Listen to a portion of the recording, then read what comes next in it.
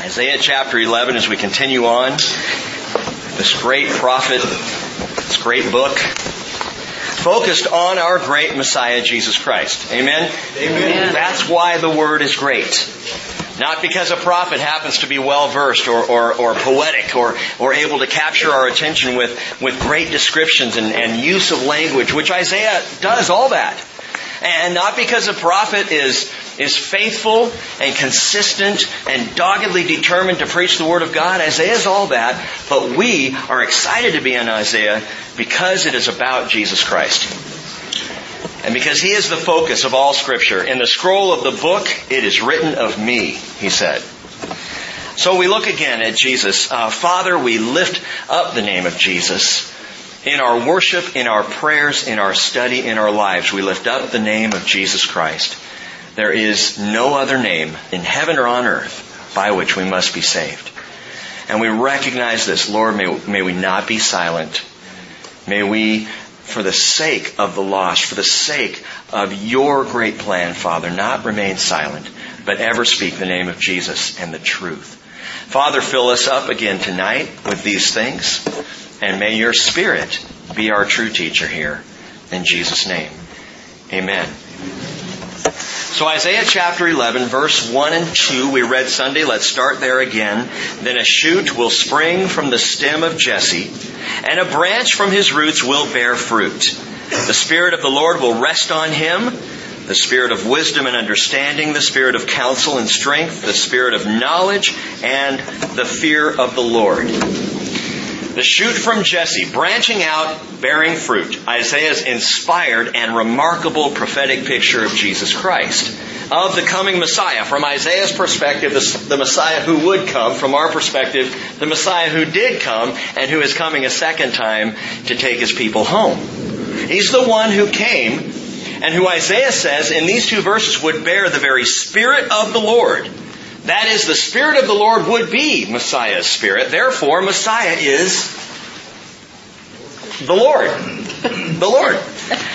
He bears the Spirit of the Lord, and He bears all His attributes. Like we talked about Sunday, like the lampstand in the temple, those 6 attributes that branch out, but the core of the lampstand is the Spirit of the Lord Himself. And we're going to probably go back and look at that again on Sunday, because there's some stuff that I saw this week after we were done Sunday in verses 1 and 2 that we need to talk about. And I almost stuck it in here tonight, but there's too much else that we need to talk about, so we'll probably come back to it at that time. But here's the thing I want you to hear as we just consider these 2 verses and begin to roll on into the rest of the chapter. There's something remarkable about this description of the Spirit of the Lord and His attributes. These 6 other qualities given along with the quality of just being the Spirit of the Lord. The remarkable thing is this very same Spirit, the Spirit of Jesus, the Spirit of Messiah, Spirit of Emmanuel, Spirit of the Lord. This same Spirit, He says He wants to put in you and in me. He says, if you'll come to me, if you put your faith in me, repent and be baptized every one of you, Peter said, and you shall receive the gift of the Holy Spirit. That's the indwelling Spirit of God with you. Now, He doesn't replace your spirit, but He comes alongside your spirit. Jesus says, the Father and I, we will make our home in you. We will be present with you. And if that's not enough for you, remarkable, amazing as it is, He also says He wants to pour out these same supernatural qualities into and on your life and mine. I mean, wow! Does that not amaze you? That God wants to give you His characteristics, His qualities? Let me be clear, not that any of us will ever attain to being little gods. We're not. We won't be. There's only one God, and you're not Him. But that He would share with us these characteristics, these attributes, these qualities of His own nature. For anyone who believes in Jesus. Remarkable. Jesus said, I will ask the Father, and He will give you another helper. That is a helper of equal quality to Jesus Himself, that He may be with you forever. Now, we read about that on Sunday, and we kind of breezed by these qualities. I want to take a second look at them tonight. But The question was asked Sunday night, and it was interesting as I was teaching on this and talking about the Holy Spirit. And anytime you talk about the Holy Spirit, people, you see them straighten up a bit. What's he going to say? What does he believe? How far is he going to take this? And during the 5 o'clock hour especially, I was just watching people, and I don't know if it's that we ran out of coffee in the back, but there was just a bit of consternation on some faces. And so afterward, I said, let's have some questions. Any of you who are confused about a few things. And so there were some great questions asked. One of them that I thought was particularly interesting was asked, what makes these attributes supernatural? Look at the list in verse 2. Wisdom, understanding, counsel, strength, knowledge, and the fear of the Lord.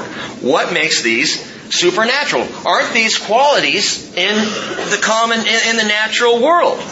I mean, it's not like the list says, the spirit of super speed, or the spirit of X-ray vision, or the spirit of being able to leap tall buildings in a single bound. Now that would be supernatural.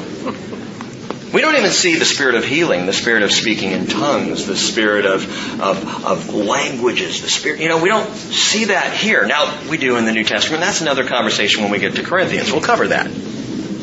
Sometime in 2032, I think we're on track for that, roughly. But these qualities, you look at them and you might ask, where's the supernatural in this list? And here's the thing. It begins with the supernatural. The list is supernatural because of how it begins. In other words, the attributes are supernatural because the Spirit is supernatural. And there's a world of difference between the wisdom that is of the world and the wisdom that is from the Spirit of the Lord. The understanding, you can gain some understanding in the world, but wouldn't you rather have the understanding of the Creator of the world? Oh, sure, you can gain some counsel. I think it's up to about $175 an hour. You can pay for counsel. Wouldn't you rather just have the counsel of the Lord? Or strength. Work out all you want. You're still going to die, man. Or the strength of the Lord. Knowledge and the fear of the Lord. These things are supernatural attributes because the Holy Spirit is supernatural. Beyond natural, greater than the natural world. And so, brothers and sisters in Christ, followers of Jesus, you don't have to walk naturally in this world. You can walk supernaturally with these attributes of God poured out in your life by His Spirit residing in your life. And we don't have to be earthbound people anymore. It's not just the rapture that lifts us up to be with Jesus. It's His Spirit now. And we can walk that way and live that way and not be grounded all the time. Living life the best we can, just trying to get by. Hey, we have the Spirit of the Lord. Paul puts it this way. We've read this passage several times. Keep being drawn back to it. He says, 1 Corinthians chapter 2, verse 12, we have received not the spirit of the world, but the Spirit who is from God, so that we may know the things freely given to us by God, which things we also speak, not in words taught by human wisdom, but in those taught by the Spirit, combining spiritual thoughts with spiritual words. A natural man does not accept the things of the Spirit of God. They're foolishness to him, and he cannot understand them because they're spiritually appraised or spiritually understood. But he who is spiritual appraises all things. Yet he himself is appraised by no one. For who has known the mind of the Lord that He will instruct him? But we have the mind of Christ. That is supernatural. That's remarkable. Praise the Lord. We don't walk with human understanding any longer. The attributes are supernatural because the Spirit is supernatural. And Paul says, if we live by the Spirit, let us also walk by the Spirit. A lot of Christians say, I live by the Spirit, claim to be filled by the Holy Spirit, but are not walking that way. Paul says, don't fool yourself. If you have the Spirit of God residing in you, why not walk by the attributes of the Father, the attributes of Jesus, the attributes of His Spirit as well? And that's what we're invited to do, to be supernatural in our very lifestyle. Awesome. Consider these attributes for a moment. Wisdom. The Spirit of the Lord will rest on him, the Spirit of the Lord, his actual Spirit. And the first attribute following is the Spirit of wisdom. The Hebrew is chokmah, and chokmah means literally the capacity for understanding. Okay, the wisdom talked about here, this word describes more of who God is. In fact, in the same way that God is righteous, He's just righteous, He is. In the same way God is holy, in the same way God is love, God is wisdom. He is wisdom. The Bible says God is love. The Bible also indicates God is wisdom. It's His very nature. In the Proverbs, Solomon goes so far as to personify wisdom as being with God before creation even began. Proverbs 8:22, the Lord possessed me at the beginning of His way before His works of old. And wisdom should be personified because wisdom is the Word of God. What John calls in his Gospel the Logos, which we'll talk about when we get to John, somewhere around 2023, I'm thinking. In the beginning was the Word, and the Word was with God, and the Word was God, and that is wisdom. And wisdom became an incarnation. The Word became flesh and dwelt among us, and was known by us and this world by another name, Jesus. Colossians chapter 2 verse 3 says, in Christ are hidden all the treasures of wisdom and knowledge. So that's the first characteristic. How would you like that in your life? The wisdom of the Spirit of God. Chokmah. But notice it's coupled up. In fact, there are three couplings here. They're not just given by themselves. It's not just 6 different things here. They're coupled. You've got the Spirit of wisdom and understanding put together. Wisdom and understanding. Understanding is Binah, and Binah is wisdom applied. So God, who is wisdom, also has Binah. In other words, He also applies that wisdom. It's wisdom put to use. It's the very application of the nature of God. People sometimes ask the question, why did God create the world? Maybe a better question is, how could He not? It's in His nature. It is His nature to create. And the wisdom that God has innately provides that impetus there for the binah, the understanding, to be applied. Understanding. Understanding is knowing how to create, and it comes from wisdom, which is the capacity to do so. And the Bible tells us in Colossians 1:17, by Him all things were created, both in the heavens and on earth, visible and invisible, whether thrones or dominions or rulers or authorities, all things have been created through Him and for Him. Who is Paul talking about there? Jesus Christ. Remarkable. Wisdom and understanding. He couples the next two, the Spirit of counsel and strength. These two are now paired together, counsel and strength. Why? Well, remember, He is the wonderful counselor. But He's also the mighty God. Counsel and strength. Counsel and strength. Isaiah 9:6 tells us. Counsel is the Hebrew word etzah, and it means agreed upon purpose or intention. And I think that's interesting because we have the unified purpose, the divine intention of Father, Son, and Holy Spirit. Agreed upon, the intent of God is that counsel, the counsel of God. But it's not just the counsel of God. I'll tell you, oftentimes in human circles, we might have great counsel, but the strength part is what's lacking. Talk about doing amazing things, but it's the getting it done part that's the problem. Well, God has both the counsel and the strength. Strength is geburah in the Hebrew, and it means power, might, or mastery.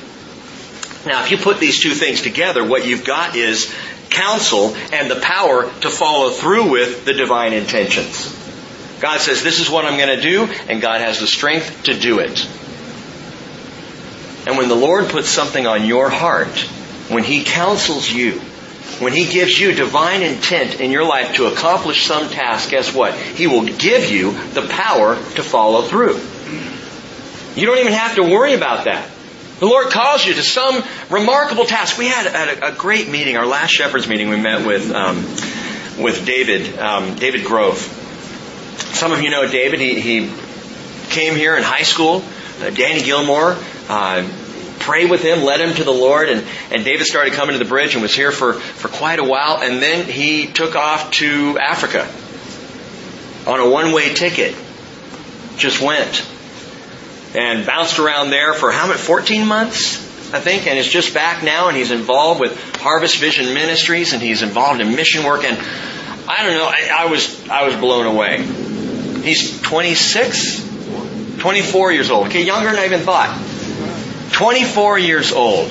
And this young 24-year-old is basically schooling all of us older guys on the passion and the follow-through. God gave him a vision, God gave him a calling, gave him divine intention, and gave him the strength to go. And he didn't even know what's going to happen next, but he's listening and following and seeking out the intention of the Father. When the Father puts something on your heart, He's going to give you the strength to follow through. Well, why do I feel weak sometimes? Because we're not listening. We have the divine intent, but we've shut off our ears from the spiritual strength that He offers us, that He provides us. I have lots of good intentions. I always intend to vacuum every week. I tell Cheryl, I really intend to. Absolutely intend to, but then the day comes and I'm just too tired. Great intentions, but it's the follow-through. Like Peter, the Spirit is willing, but the flesh is weak. Well, with the Spirit of God, you have the willingness and you have the power to follow through. And the Lord Himself shows us that in His nature. His nature is faithfulness, and He remains faithful. Paul tells us, 2 Timothy 2:13, if we are faithless, He remains faithful, for He cannot deny Himself. The counsel and the strength, they go together beautifully. Spiritually applied, far more effective than the counsel and strength of the natural world. The next two paired together are knowledge and the fear of the Lord. Knowledge speaks of discerning truth. It is able to understand the truth about things. It's da'at in the Hebrew. Fear is yirah. And fear is that deep, abiding reverence at the wonderful and awful presence of God. The awful presence? Yes. Awesome. Amazing. Terrifying. When Jesus shows up, we're told at the name of Jesus, every knee will bow. In heaven and on earth and under the earth, and every tongue will confess Jesus Christ is Lord to the glory of God the Father. Why will every tongue confess? Well, those who have faith will confess because we've already confessed. We already believe in Jesus. Those without faith will confess out of sheer terror. There's no other option but to confess Jesus as Lord when you see Him as Lord. And you put these two together, knowledge and the fear of the Lord, they have to go together.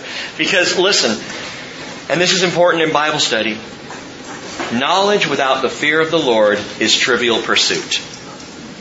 That's all it is. If you take the fear of the Lord factor out of it and just apply knowledge, you get theologians with no faith. You know, these great professors, these guys who sit there like the Jesus Seminar I've mentioned before out at Texas Christian University, who sit around and basically think themselves out of faith. And they think themselves away from Scripture and away from the Word of God. And it's knowledge without the fear of the Lord. And it puffs up. True spiritual knowledge and fear combined is about humble discernment. It's about walking in the truth and recognizing who the truth is and where the truth comes from. Proverbs 1:7 says, the fear of the Lord is the beginning of knowledge. So that's the list there, and I ask you again, do you want that kind of supernatural spiritual leading in your life? And if so, ask Him. Ask Him, Lord, would you pour out these attributes on me? I think Isaiah chapter 11 verse 2 is a great verse to pray. I'm praying, Lord, for the Spirit of the Lord. I'm asking you for the Spirit of wisdom and understanding, of counsel and strength, of knowledge and the fear of the Lord. Lord, may I have this measured out by your Spirit. Let that be our prayer, so that we can walk effectively in this life for the sake of His kingdom. Now, there may be a question you'd ask here at this point. If this is about Jesus, and it is, and the Spirit of the Lord and all these attributes would fill Jesus Christ, then why is this last one in the list, the fear of the Lord? Did Jesus walk in the fear of the Lord? I would submit to you that yes, He did. as He walked in human flesh, Jesus Christ, God in the flesh, Emmanuel, God with us, walked in the fear of the Lord. Look at verse 3. He will delight in the fear of the Lord. He'll delight in the fear of the Lord. The fear of the Lord is both evidenced in Messiah and evoked by Messiah among His people. That is, Jesus had that deep respect and awe and love and deference for His Father. And He also evoked that in people, those around Him. He led into that place, the place of His delight, the fear of the Lord. The fear of the Lord was evident in Jesus, and it was evoked by Jesus. Evident in Him, again, in the way He respected His Father. John 5:19, He said, "Truly, truly, I say to you, the Son can do nothing of Himself unless it is something He sees the Father doing. Whatever the Father does, these things the Son also does in a like manner." That's the fear of the Lord. The awe and reverence and respect that Jesus, who is God in the flesh, but still said, "But Father, I will do whatever you tell me to do. I will listen only to you." Jesus said to the Pharisees in John 8:49, "I honor my Father." He also said, "And you dishonor me," which is, by the way, the same thing as dishonoring the Father. Jesus said in John 17:4, "I glorified you on the earth, having accomplished the work which you have given me to do." Now, it's one of those divine tensions, I guess you could call it, of the Trinity. Those things it's difficult for us to understand. God in the flesh praying to God the Father in heaven through the Spirit of God. And we go, but that's the way it works. Jesus had the evident fear of the Lord in Him. But the fear of the Lord was also evoked by Him in the hearts of His followers. What do you mean? Look at verse 3 again. He will delight in the fear of the Lord. The word delight there is an interesting Hebrew word. I think they're all interesting, but this is a good one. The word is riach. And riach in the Hebrew means literally to inhale or to breathe in, as in breathing in a sweet aroma. You would riach at the perfume counter. Or you would riach in October at apple picking time. You know, when you're out among the fields and you smell those sweet apples. You know, you would riach, gentlemen, when your wives have just put on some sweet-smelling perfume. You would not riach when she just got home from the gym. That's not a good time, to riach. But Jesus breathes in the sweet aroma of awestruck, worshipful, God-honoring reverence in our hearts. And why does He love it so much? Because it's His aroma. The aroma that is evoked by the fear of the Lord. He delights in it. Tonight, as you worshiped, Jesus was breathing in the fear of the Lord, evident in this place. When you kneel down before Him and humbly present your love, your prayer to Him, He riachs. He breathes in that sweet-smelling aroma. Isn't it interesting that the altar of incense, that the incense went up along with prayers as a sweet-smelling aroma to the Father? That same word, sweet-smelling, that's the word that's used here, riach. He delights in this. He breathes it in. He enjoys it. He will delight in the fear of the Lord, and He will not judge by what His eyes see, nor make a decision by what His ears hear. But with righteousness, He will judge the poor, and decide with fairness for the afflicted of the earth. And He will strike the earth with the rod of His mouth, and with the breath of His lips He will slay the wicked. By the way, speaking of the Holy Spirit here, remember the word for breath in both the Hebrew and the Greek is also the same word for spirit. In the Hebrew, ruach, in the Greek, pneuma.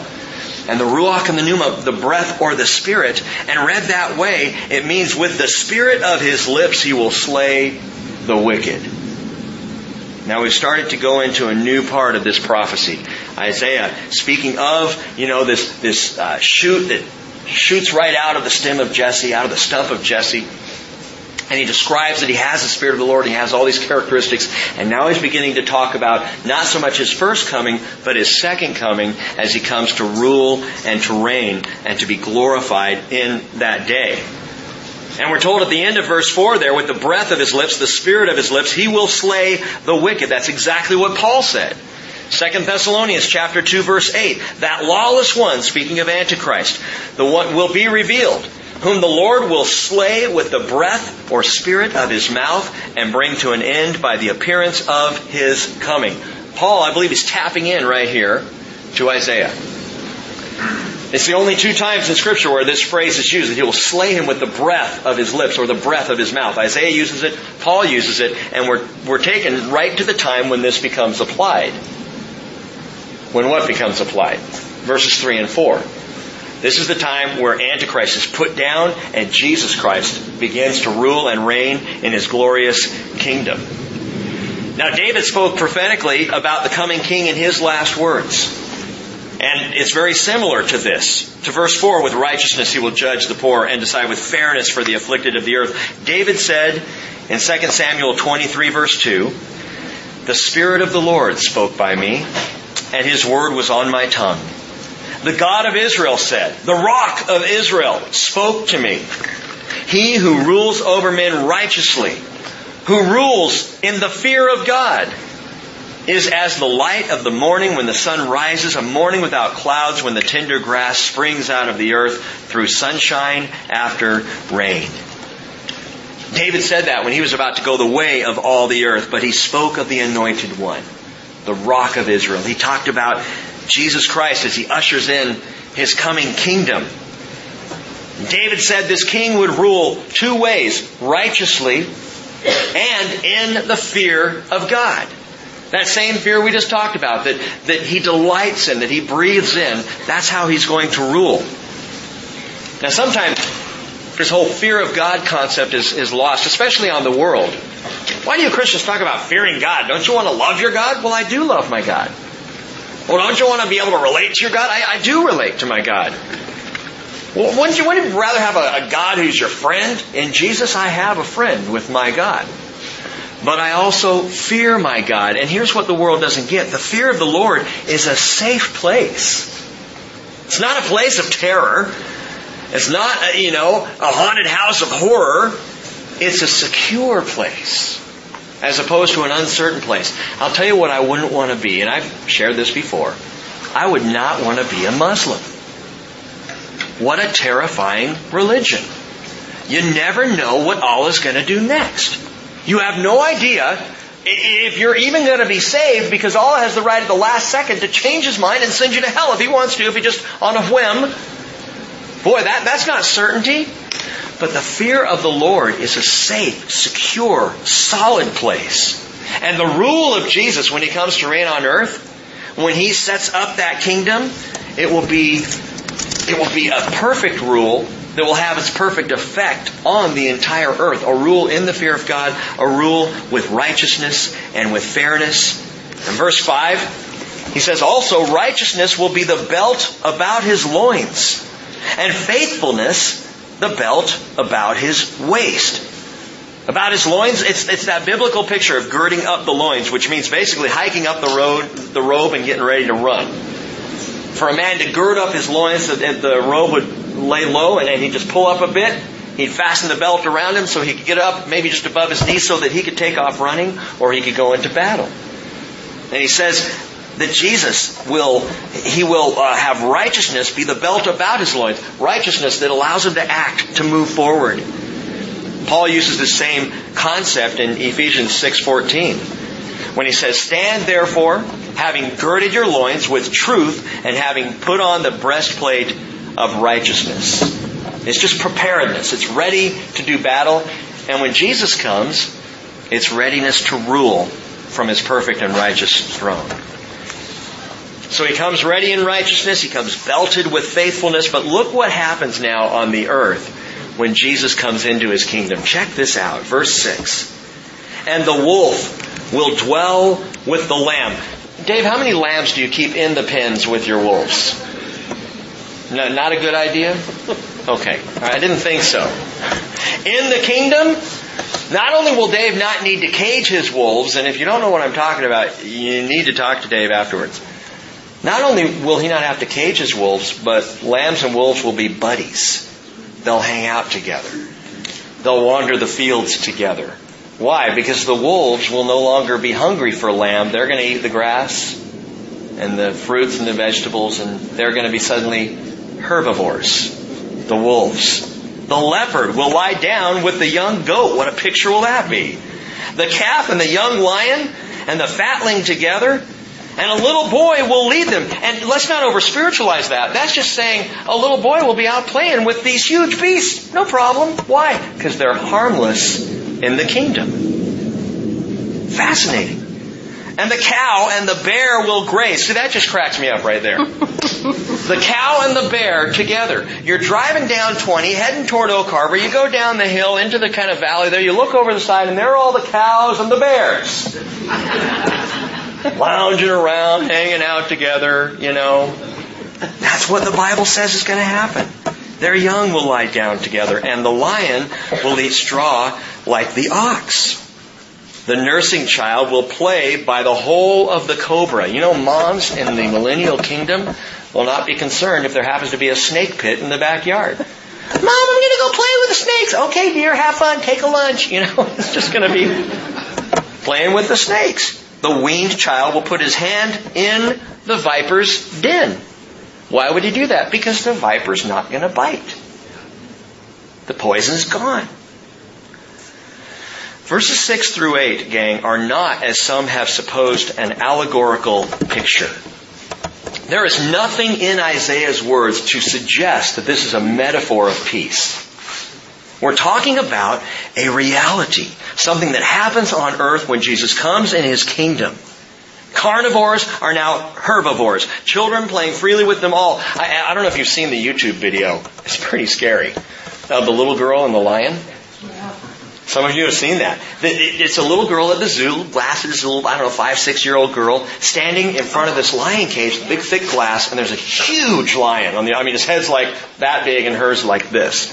And he's got the big mane, and he's up against the window, and he would love to just bite her little head right off. That's where you can see it in his eyes. And he's like this. And she's petting the window, and she's kissing the window, the big cute cat. And then all of a sudden the lion rears back and goes like this. He just starts batting at the thing. And I told Cheryl, I'm sure what he was doing was just trying to clean the window off so he could see her better. That was all. It's a scary video. She doesn't even jump. No, she doesn't jump at all. She just goes, See, that's what kids in the millennial kingdom will be like. The lions won't be attacking. It's remarkable. Gang, why is this the case in the millennial kingdom? Because the curse is lifted. The world in its present state, both spiritually and naturally, is under curse. The curse that happened back in the garden, that affects and afflicts mankind and even animal kind today. Now, if you think I'm going a little too far out there, listen. Romans chapter 8, verse 19, Paul says, the anxious longing of the creation waits eagerly for the revealing of the sons of God. For the creation was subjected to futility, not willingly, but because of Him who subjected it, in hope that the creation itself also will be set free from its slavery to corruption into the freedom of the glory of the children of God. For we know that the whole creation groans and suffers the pains of childbirth together until now. Everything will be different in that glorious kingdom. Everything will be peace. It's not just going to be peace between men and women and nations. It's peace on earth. Even such that you could walk through a forest unharmed because the animals, they no longer are under the curse. Any more than you are, any more than I am. And Habakkuk the prophet in chapter 2 verse 14, he said, the earth will be filled with the knowledge of the glory of the Lord as the waters cover the sea. Imagine planet Earth, if you can, restored to Eden-like status. Perfect condition. Without any wetlands mitigation at all. Sorry, I couldn't let that one go. How is this amazing dream even possible? Look at verse 9. They will not hurt or destroy in all my holy mountain, for the earth will be full of the knowledge of the Lord as the waters cover the sea. That's what Habakkuk said as well. The earth will be full of the knowledge of the Lord. But notice what he says. They will not hurt or destroy in all my holy mountain. What is His holy mountain? Jerusalem, Zion. Listen, that's what I thought. It's not. It's bigger than that. It's much bigger than that. They will not hurt or destroy in all my holy mountain. Normally, the holy mountain speaks of Zion, speaks of Jerusalem. But in this case, it's bigger. We're talking about the kingdom of God, which is a mountain that spans the entire earth. Where do you get that? 200 years after Isaiah, Nebuchadnezzar, king of Babylon, had a dream of a glorious statue. And in that dream of the statue, representing the nations of man from head to toe, suddenly he dreams this, he's exalting in it, and out of nowhere comes this stone cut out without human hands, and it strikes the statue and obliterates the whole thing like chaff in the wind. The nation's blown away before this stone. And Daniel writes in Daniel 2:35, the stone that struck the statue became a great mountain and filled the whole earth. That is the mountain being talked about by Isaiah. It's not limited to a geographical location on the earth. It is the entire kingdom spanning the entire earth. And a little more proof of this, Daniel 2:44, the prophet says, in the days of those kings, the God of heaven will set up a kingdom which will never be destroyed. And that kingdom will not be left for another people. It will crush and put an end to all these kingdoms, but it will itself endure. The stone is the future kingdom. The mountain is the kingdom of the Lord. They will not hurt or destroy in all my holy mountain. That's why the entire earth is going to be perfect, because the entire earth is under the kingdom, authority, and control of Jesus Christ. From sea to shining sea and beyond. Verse 10. In that day, by the way, in that day is a favorite phrase of Isaiah's. He uses that constantly throughout his prophecy. You will hear it again and again. In that day, in that day. And when he says that, typically, he is speaking of the kingdom. He's speaking of the glorious return of Jesus. In that day, the nations will resort or seek out the root of Jesse. Remember we talked about that Sunday. The Goyim will seek the root of Jesse. The Gentiles will go looking for Jesus, who will stand as a signal, a banner for the peoples, and his resting place will be glorious. The Gentile nations seeking out Jesus, the shoot of Jesse, the one who came before and after. The shoot is the root, right? The root comes before Jesse, the shoot comes after the Jesse. Jesus is both. And so the Gentiles will resort to Jesus. What about the people of David? The people of Israel and Jordan. Watch this, verse 11. Then it will happen on that day, or in that day, that the Lord will again recover the second time with his hand the remnant of his people who will remain. From Assyria, Egypt, Pathros, Cush, Oam, Shinar, Hamat, and from the islands of the sea. Now a little correction here. Some have used this verse and said, that's the return from Babylon. When Judah went into Babylonian captivity, which was, after this fact, a couple hundred years later, go into captivity, come back out of captivity, and that's what's being talked about, that Isaiah didn't prophesy the end times like you wacko end times preacher people believe. No, this is already fulfilled in the return from Babylon. Gang, that perspective, with all due respect, is short-sighted if not completely blind. Because this verse alone denies that. The truth is bigger than that. Note this, it speaks of a second recovery. The Lord will again recover the second time with his hand. The first time was the recovery, was the return from Babylon, which was just a scant picture of the return from all nations, out of the diaspora of the entire world. He will again recover for a second time. The exile's return was the first. This speaks also globally.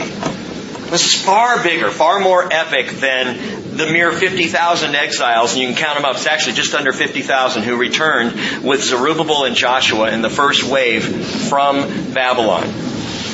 And then a few more returned with Ezra, and later a few more came with Nehemiah, but they were not large amounts. When you think of millions who were taken out of Judah, only to return 50,000 or so.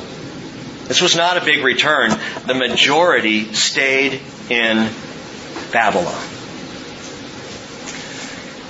Seems like the majority often do, doesn't it? The majority stay in Babylon. The majority are more comfortable in Babylon. What about in the church today?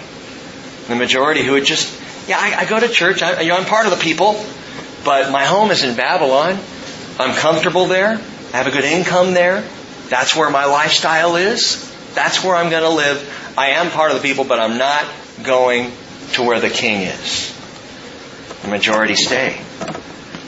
Now some have said, but he calls them a remnant. Okay, a remnant. A remnant of people that would return. But you need to understand, when he calls them a remnant, it's not mathematics in terms of size, it's geography. Notice where the remnant return from. Verse 11 says, Assyria, Egypt, Pathros, Cush, Elam, Shinar, Hamat, and the islands of the sea. That includes lands to the south in Africa. It includes lands to the east. It includes lands to the north. And it includes the islands of the sea, which biblically refers to the far west. This remnant is not just coming from Babylon to the east. The remnant is returning east, west, north, south, from every direction. This remnant is coming back. And if that's not enough for you, look at verse 12. And he will lift up a standard for the nations, the Goyim, the Gentiles, and assemble the banished ones of Israel, and will gather the dispersed of Judah from where? The four corners of the earth. This is talking about a second return that involves bringing back a remnant of Jewish people from all over the world, not just from the east, not just from Babylon. And by the way, God normally doesn't separate out Israel and Judah. The people of Israel did when they developed their northern kingdom, and the people of Judah did when they got sick of the people in the north. And you're the Israelites, we're the true, people of God, of the line of Judah, and they'd say, well, we're real Israel. And they fought and they bickered, and there was civil war constantly between the kings of the two different countries, two different nations. And the Lord didn't refer to them that way. Most biblical prophecy, God refers to, when He says Israel, He means Israel and Judah. When He says Judah, He means all of Israel. But here He specifically says, I will assemble the banished ones of Israel, that is the northern kingdom, and will gather the dispersed of Judah, that is the southern kingdom. What does that mean? It means all God's people. All the Jews will be coming back from all the corners of the earth. And gang, this is the return that we have begun to see happen, that's been happening since 1948. Rick, why do you always say we're in the last days? That is one of the number one, that's probably top 5 reasons right there why I believe we're in the last days. Because we are seeing the fulfillment of biblical prophecy before our very eyes, as the Lord is beginning to draw back the dispersed from all over the world, from the four corners of the earth.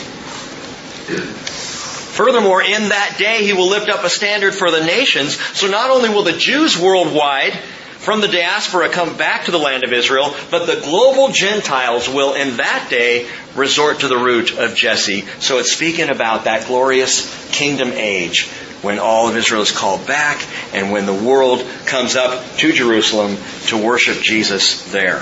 Verse 13 says, Then the jealousy of Ephraim will depart, and those who harass Judah will be cut off. So Ephraim in the north, Judah in the south. And Ephraim will not be jealous of Judah, and Judah will not harass Ephraim. All the civil warring that went on in the days of the kings, over. This will not ever happen again. Verse 14. They will swoop down on the slopes of the Philistines on the west. Together they will plunder the sons of the east. They will possess Edom and Moab, and the sons of Ammon will be subject to them. And verse 14 just described the region of Gaza where the Palestinians are. It describes Saudi Arabia, and it describes Jordan of today. That Israel will not just be a threat to the surrounding nations because they perhaps maybe have a nuclear bomb, or because they've got a crack military force. But they will possess these lands. What we're seeing in that verse is the possession of what God promised in the first place. As Israel begins to spread out and not hold just 30,000 square miles, but 300,000 square miles. That was the original promised land that God offered Abraham. And you can look it up back in Genesis 15, I think. 15 to 17. Read all the way because it's all good stuff. He goes on in verse 15 and says, the Lord will utterly destroy the tongue of the sea of Egypt. And He will wave His hand over the river with His scorching wind, and He will strike it into 7 streams and make men walk over it dry shod. I like dry shod. It means in sandals, so get out your Keens, get out your Birkenstocks. Please don't wear socks. But people will just be able to walk back to the land. What is this describing here? It means that both ancient enemies of Israel, such as Edom, Moab, the sons of Ammon, the Philistines, all these guys will not be a problem anymore. Ancient enemies and arduous topography will no longer be an issue for returning or going up to the land. God's going to smooth things out and make it easy for people to access the land. Probably is going to happen when the Lord steps on the Mount of Olives and splits it from north to south. And earthquakes are happening there at the tail end of the tribulation, and everything changes, and Jerusalem is lifted up, but everything else becomes a plain, the Bible tells us. And we're told here, the tongue of the Sea of Egypt, probably the Red Sea. It's going to dry it up. It's going to make it possible to walk straight across that. And He will wave His hand over the river. The river there is most likely the Euphrates. The Bible talks about the river. That's the big one. And so it's probably the Euphrates there that He says He will dry up. And I think this may reference what happens at the tail end of the tribulation just before the battle of Armageddon. Because Revelation 16:12 says the 6th angel poured out his bowl on the great river, the Euphrates, and its water was dried up, so that the way will be prepared for the kings from the east. And so as they come in their attack against Antichrist and his foes, there's so much there. They're going to come in, and everybody basically is going to be against Antichrist. Do you realize that at the very end? He's going to try and set himself up to be God. He's going to try and conquer the world militarily, and the world finally is going to clue in and get it, and they're going to be coming from all directions and meeting there in the valley of Megiddo to fight it out and duke it out with Antichrist. And then Jesus comes on the scene, and all of mankind, rebellious, sinful mankind, goes, "Shoot at Him!" And they're wiped out. And so that river Euphrates, it's going to be His hand waved over it with a scorching wind. He's going to strike it into streams, and men will walk over it wearing really whatever sandal you choose. It doesn't have to be Keens or Birkenstocks. You could go with, just some flip-flops. That'd be fine, I'm sure, as well. What follows all of this, gang?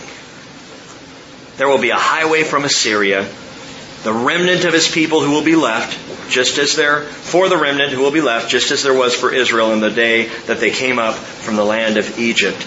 And after this glorious picture of victory and a new world and a righteous king and all of this, there is a natural response in chapter 12, and you could call chapter 12 the Song of the Redeemed. It's the Song of the Redeemed, rising from the Israelite plain, because this is not the song of the redeemed among the Gentiles. This is the song of the redeemed of Israel. This one song in chapter 12, 6 verses, and it's 2 stanzas, 2 strophes that are of the same song. Part 1 is a song of salvation. Verse 1, "You will say on that day, I give thanks to you, O Lord, for although you were angry with me, your anger is turned away and you comfort me." How many of you parents have ever done that? You've been angry with a child. You have disciplined the child, perhaps spanked the child, and then you scoop the same child up in your arms and hold them and hug them while they cry at the punishment that you inflicted on them. You then give them comfort.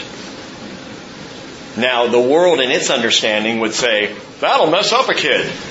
But godly understanding says, no, that will discipline a kid and show them love at the same time.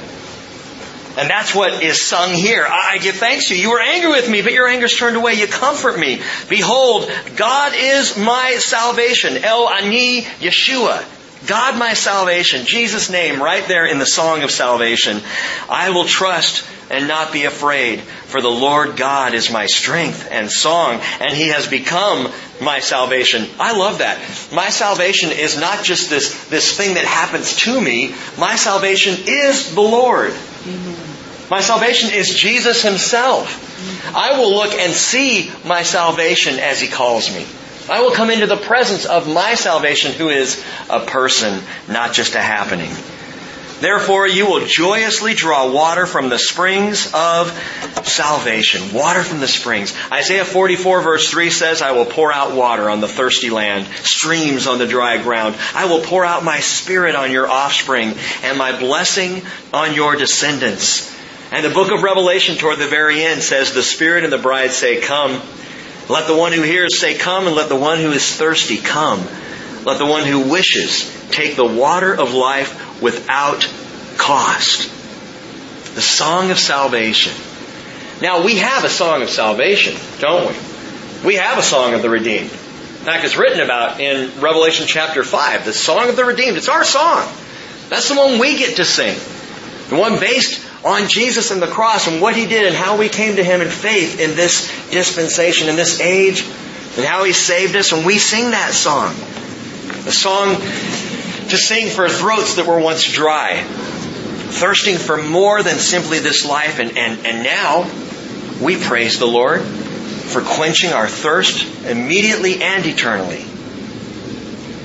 But this is not our song. And some have mistakenly taken Isaiah chapter 12 and said this is the song of the church, and it's not. It's the song of Israel. Of God's people once punished and now comforted and brought into their glorious fulfillment of promise. But I want you to think just for a moment before we go to the second part of this song. What does our salvation do to us? What does our salvation do to us in this world and at this time? Now, I don't know about you, but when I stop and start to really think about my salvation, I get compelled to tell people about it. My salvation becomes my great motivation. My salvation is my call to evangelization, which is the second half of the song. The song of salvation, and now a call to evangelization. In that day you will say, give thanks to the Lord, call on His name. See, now this is Israel telling other people, call on His name. Make known His deeds among the peoples. Make them remember that His name is exalted. Praise the Lord in song. For He has done excellent things. And let this be known throughout the earth. Cry aloud, shout for joy, O inhabitant of Zion. For great in your midst is the Holy One of Israel. This stanza, as Victor Buxbazen writes, is imbued with a deep missionary spirit. Because you see, the truth is, when you begin to understand the grace poured out in your life, you cannot help but tell others about that same grace. The greatest motivation to share the gospel of Jesus Christ is to recognize it in your own life. When you get it, you have to share it. And if you can't share it, I question whether or not you've really gotten it just yet. I'm not questioning anyone's salvation. I'm questioning your understanding of it. And how far along the road we have come in getting the grace that's been poured out onto us. When we understand that, we have to tell people about it. It just flows out of us and people can't shut us up. So this wonderful song ends on a high note of triumph, concluding the section of Isaiah known as the Book of Emmanuel. And I love that. It concludes with, great in your midst is Kadosh Israel, the Holy One of Israel, in your midst, God with us. And that's who Emmanuel is. Now, we enter the book of burdens. Chapter 13 through 23. I promise we're not going to do all of that tonight. But I do want to do chapter 13. So if you'll stick with me a moment longer, the oracle concerning Babylon, which Isaiah the son of Amoz saw. The oracle. This word is used a lot among the Hebrew prophets. It is the word masah, and it means the burden. This is the burden of Isaiah for Babylon. Masah, it means to lift up, but it's like hoisting. It's a heavy burden. Trying to lift up a great weight. And Isaiah, in these 10 chapters, 13 through 23, he's going to give divine judgments. These are burdens on his heart. Okay, this is a heavy requirement the Lord puts on Isaiah. He has to tell them of their divine judgment. He has to lay out the wrath that's going to come on 9 surrounding nations around Israel, and also a judgment for Jerusalem is thrown in here as well. Chapter 13 through 23. That's impressive that it's the burden concerning Babylon which Isaiah saw. And I think it speaks to perhaps how we need to view the world. We need to have a burden for the lost. We need to have a burden for those who are living in rebellion to the Lord. Not an anger, not a judgmentality of looking down our noses and saying, those people in Olympia who are trying to destroy marriage, they should just burn. We should have a burden for our government, for people who are living with blinders on. That's what Jesus had. When He saw the people, He had compassion for them because they were like sheep without a shepherd. Do we not live in a world that is like sheep without a shepherd?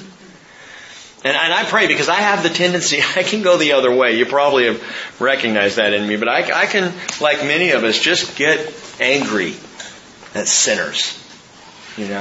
At those who rebel against the Lord. What right? How dare they?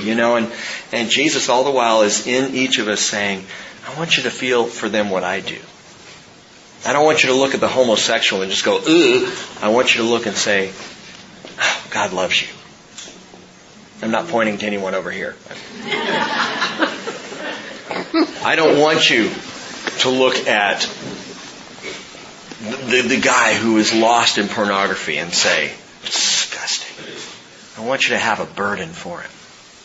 I don't want you to look at family members who just get angry every time you mention Jesus and just be fed up. I want you to have a burden for them. Like Isaiah had a burden, of all places, for Babylon. A burden for Babylon. May we have heavy hearts like that. These nations are being judged, and we will see this as we go through, being judged both in the past. There was immediate judgment, but also in what I would call the near future. For this judgment that we're going to hear even tonight is going to play out before us in future days. Ironside puts it this way. He says, some of these nations will appear on the scene in the last days, still manifesting their enmity toward the chosen people. And indeed, as we'll see here, the first of the burdens is Babylon. Verse 1, the oracle, the burden concerning Babylon, which Isaiah the son of Amoz saw. Lift up a standard on the bare hill. Raise your voice to them. Wave the hand that they may enter the doors of the nobles. I have commanded my consecrated ones. I have even called my mighty warriors, my proudly exulting ones, to execute my anger. A sound of tumult on the mountains, like that of many people. A sound of the uproar of kingdoms, of nations gathered together. Note that, nations gathering together against Babylon, which, by the way, is what happened. Babylon was conquered by 2 nations that gathered together to conquer it, Medes and the Persians. He says, the Lord of hosts is mustering the army for battle. They are coming from a far country, from the farthest horizons, the Lord and His instruments of indignation to destroy the whole land. This is a judgment on Babylon. Now listen for a moment. Babylon is Satan's capital. Babylon is Satan's city. This is his pick. As much as Jerusalem is the city of the Lord. Jerusalem is the city where He said, I will put my name there. It's the apple of my eye, God says. Chosen among all the cities of the world. Jerusalem is mine, says the Lord. So Satan claims Babylon. It's mentioned over 300 times in the Bible, and we know exactly how Babylon comes to an end. Revelation 14 verse 8 says, Fallen, fallen is Babylon the Great. She who has made all the nations drink of the wine of the passion of her immorality. Revelation 16:19. Babylon the Great was remembered before God to give her the cup of the wine of His fierce wrath. So we know, in the end, Babylon is going down. Some have asked me, Rick, do you think Babylon might be America? Do you think Babylon perhaps could be a picture or a metaphor of something else? And while it's interesting to consider that possibility, I think the reality is, John never gives us other options in the Revelation. And I believe it is what it is. Wait, you believe Babylon is going to rise or something? Listen up. Babylon was founded by a nefarious and infamous personality, a guy by the name of Nimrod. And our pregnant moms among us, please don't name your children Nimrod. It will not go well for them. Genesis chapter 10 verse 9 says Nimrod was a mighty hunter before the Lord. Literally in the face of the Lord. The word indicates rebellion. He was a mighty hunter who rebelled against the Lord. Therefore it is said, Genesis 10:9, like Nimrod, a mighty hunter before the Lord. The beginning of his kingdom was Babel, and Erech, Akkad, and Calneh in the land of Shinar, which is present-day Iraq. This is Iraq. Nimrod was a mighty hunter, again, in the face of the Lord. His name, Nimrod, means we will rebel. And that's exactly what he did. Nimrod, it's believed, was the very first person to introduce idolatry into the world. The first man to say, let's worship something other than this Creator God. Let's go a different route, a different direction. He built a famous city around which was around an even more famous tower. The city is Babylon. The tower was called Babel. And you know about the Tower of Babel. Genesis chapter 11 tells the story. The people said, come, let us build a city for ourselves, a tower whose top will reach into heaven. Let us make for ourselves a name. Otherwise, we will be scattered abroad over the face of the whole earth. What's interesting in that verse is it tells us something about the intent of the Tower of Babel in Babylon. The intention, gang, was not to build up to heaven, but it was to build into heaven. The idea behind it being this ziggurat design was built as a tower of worship and study of astrological signs. The first ziggurat to go up there is the Tower of Babel. The Chaldean name, Babel, means gate of God. The name Babylon itself means heaven's gate. But God renamed it Babel in the Hebrew, which means confusion. For it's there that God confused the languages and dispersed the people of the earth because they were making basically a temple, an idol to themselves. By the way, human religions are always babbling. Human man-made religions are always confusing. Did you know the Quran? 1/3 of the Quran is unintelligible. If you told me that 1/3 of the Holy Scriptures was unintelligible, I think I would just close it up and go somewhere else. Human religions are always confusing and babbling, but 1 Corinthians 14:33 tells us God is not a God of confusion. He is a God of peace, as in all the churches of the saints.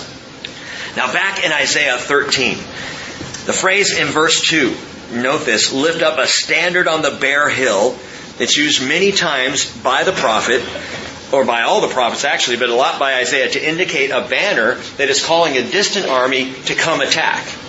Lift up the banner on the hill. It's like flashing a red cape before a bull that is calling it to charge. So the Lord is indicating this, but the charging bull here is not Babylon.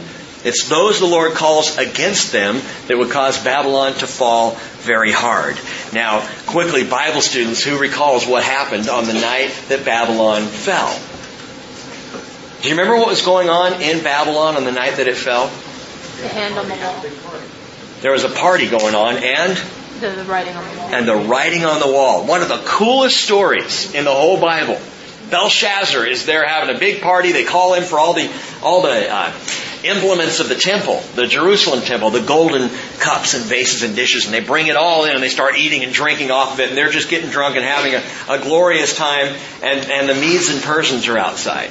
They're not worried about it. They're in Babylon, with the massive walls. They're saying there's no way they can get in. And all of a sudden, Belshazzar looks over and a hand appears. Just a hand. God is so cool. Just a hand, and starts writing on the wall. And the Bible tells you, kid you not, Belshazzar wet himself right there. He became incontinent. And this handwriting on the wall, why do I point that out and remind you of it? Look at verse 2. Wave the hand. that they may enter the doors of the nobles. The doors of the nobles was an actual name of an actual gate through which you would come into the palace in Babylon. Wave the hand. Well, the hand was waving, the hand was writing on the wall, and the Medes and the Persians, they came and they utterly destroyed the rule and reign of Babylon that night. Read down further, verse 17. Skip down there. Behold, I am going to stir up the Medes against them. Now, when Isaiah said this, the Medes were a non-people. Scattered, there was no real national organization to them. I mean, there were people, but there wasn't much to them, I will stir up the Medes against them. By the way, Cyrus was of Median descent, though he was a Persian king, which is interesting. And Cyrus later will be named by name by Isaiah. 150 years before Cyrus is born, Isaiah is going to name him as the tool that God uses to take out Babylon. It's phenomenal. But he says here, I'm going to stir up the Medes against them who will not value silver nor take pleasure in gold. Why? They're not going to destroy Babylon for the riches. They're just going to destroy it out of bitterness and anger for the captivity and the harsh rule that Babylon inflicted on them. They're not concerned about money. They just want to take out Babylon. Kind of like the Newt Gingrich. No, I'm kidding.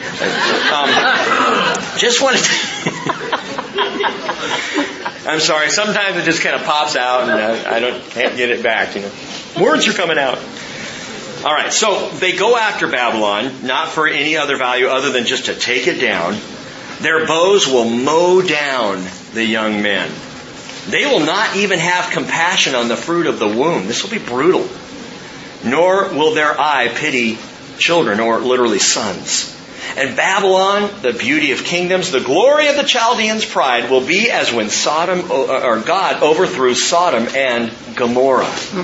You remember that story. It will never be inhabited nor lived in from generation to generation, nor will the Arab pitch his tent there, nor will shepherds make their flocks lie down there. But desert creatures will lie down there, and their houses will be full of owls. Ostriches will also live there, and shaggy goats will frolic there. Hyenas will howl in their fortified towers, and jackals in their luxurious palaces. Basically, he's saying it's going to be a wasteland. Her fateful time will soon come, and her days will not be prolonged. Wiped out this glorious city. In the 19th century, the ruins of Babylon were discovered. Uncovered, excavated. In a city there in Iraq, some of our service people would know by name Mosul. Babylon was discovered there in Mosul. And they found with the excavations that it was exactly as the scripture indicated. It was just wasted, just wiped out.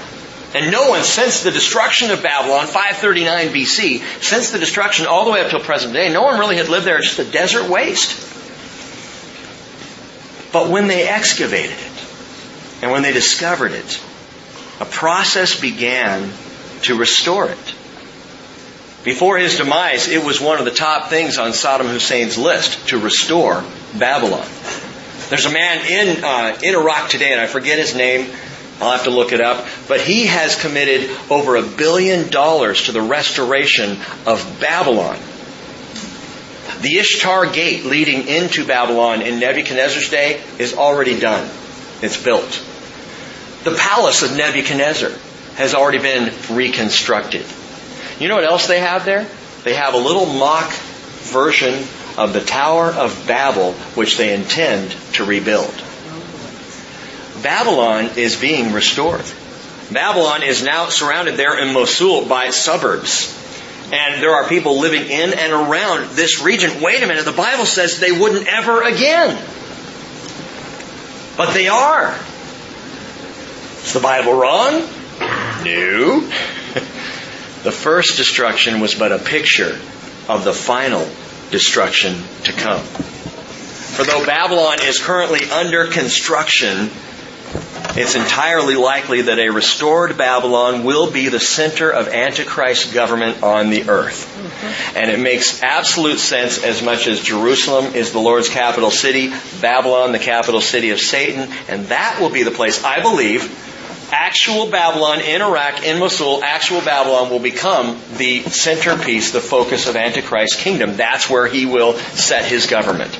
And that is the Babylon that the book of Revelation that John describes will fall. Actual, literal Babylon. What makes you say all of that? Well, because the prophecy in chapter 13 is much bigger than what happened in 539 BC. 539 BC, when they took out Babylon, it was over like that. They flooded in, they cut off the waterways, they went in underneath the channels, came up into the city, and they flooded into Belshazzar's palace before anyone even knew that the Medes and Persians were in the city. It was a non-battle, it was over so quickly. And the differences between what happened historically and what's described in Isaiah 13 are pretty interesting. Wail, verse 6, for the day of the Lord is near. Well, wait a minute. The day of the Lord? What's that? It's the tribulation. The Bible doesn't throw around the phrase the day of the Lord lightly. The day of the Lord is the tribulation, and it is near. It will come as destruction from the Almighty, or Kishad Mishaddai, destruction from the Almighty. This is God's hand destroying.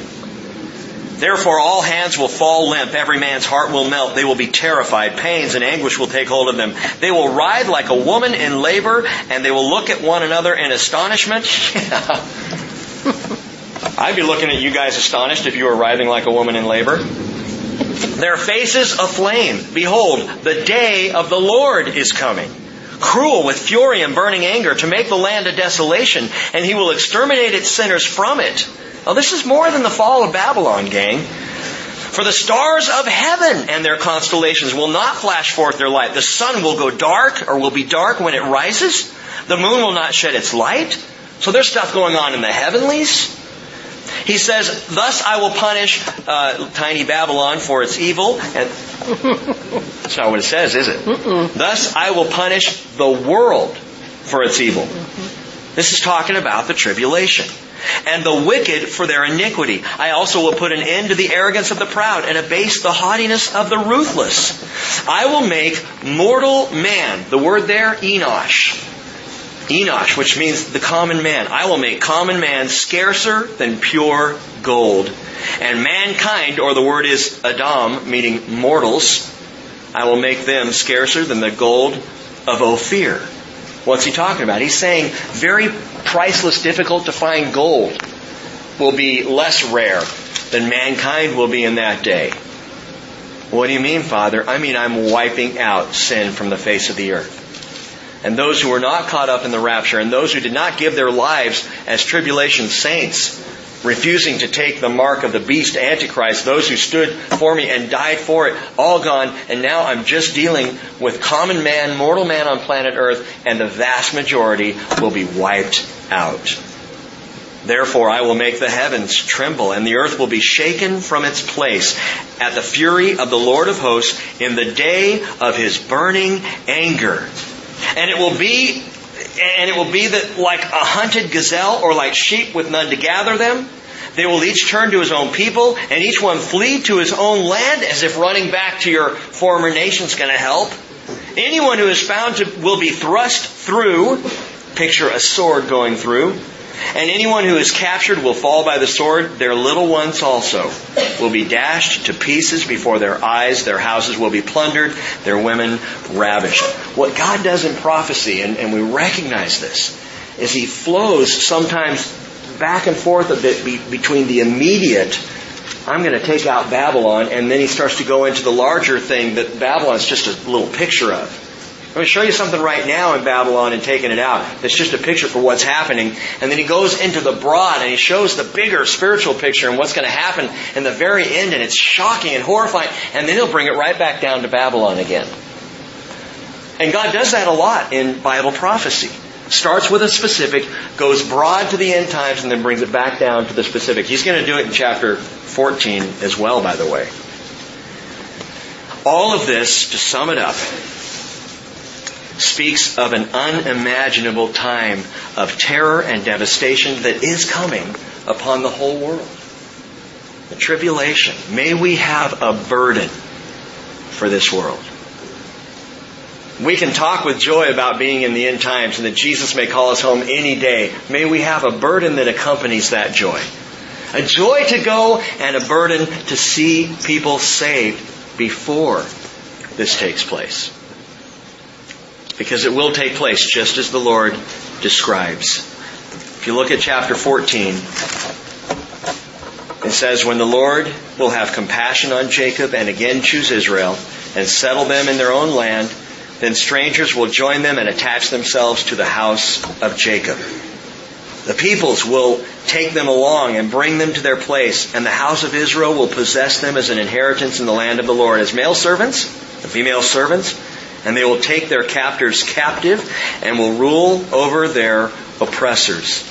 And it will be in the day when the Lord gives you rest from your pain and turmoil and harsh service in which you have been enslaved, he's talking to Israel, that you will take up this taunt against the king of Babylon and say how the oppressor has ceased and how fury has ceased. We're going to stop there for tonight.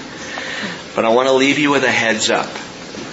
The king of Babylon, taunted in chapter 14, is not just the human agent ruling there in Babylon. It's not just Antichrist who will rule, I believe, there out of Babylon in the last days. The king of Babylon in the taunt of chapter 14, as it turns out, is none other than Satan. And in chapter 14 of the book of Isaiah, we will get one of two primary prehistorical accounts of Satan himself, of his fall from grace.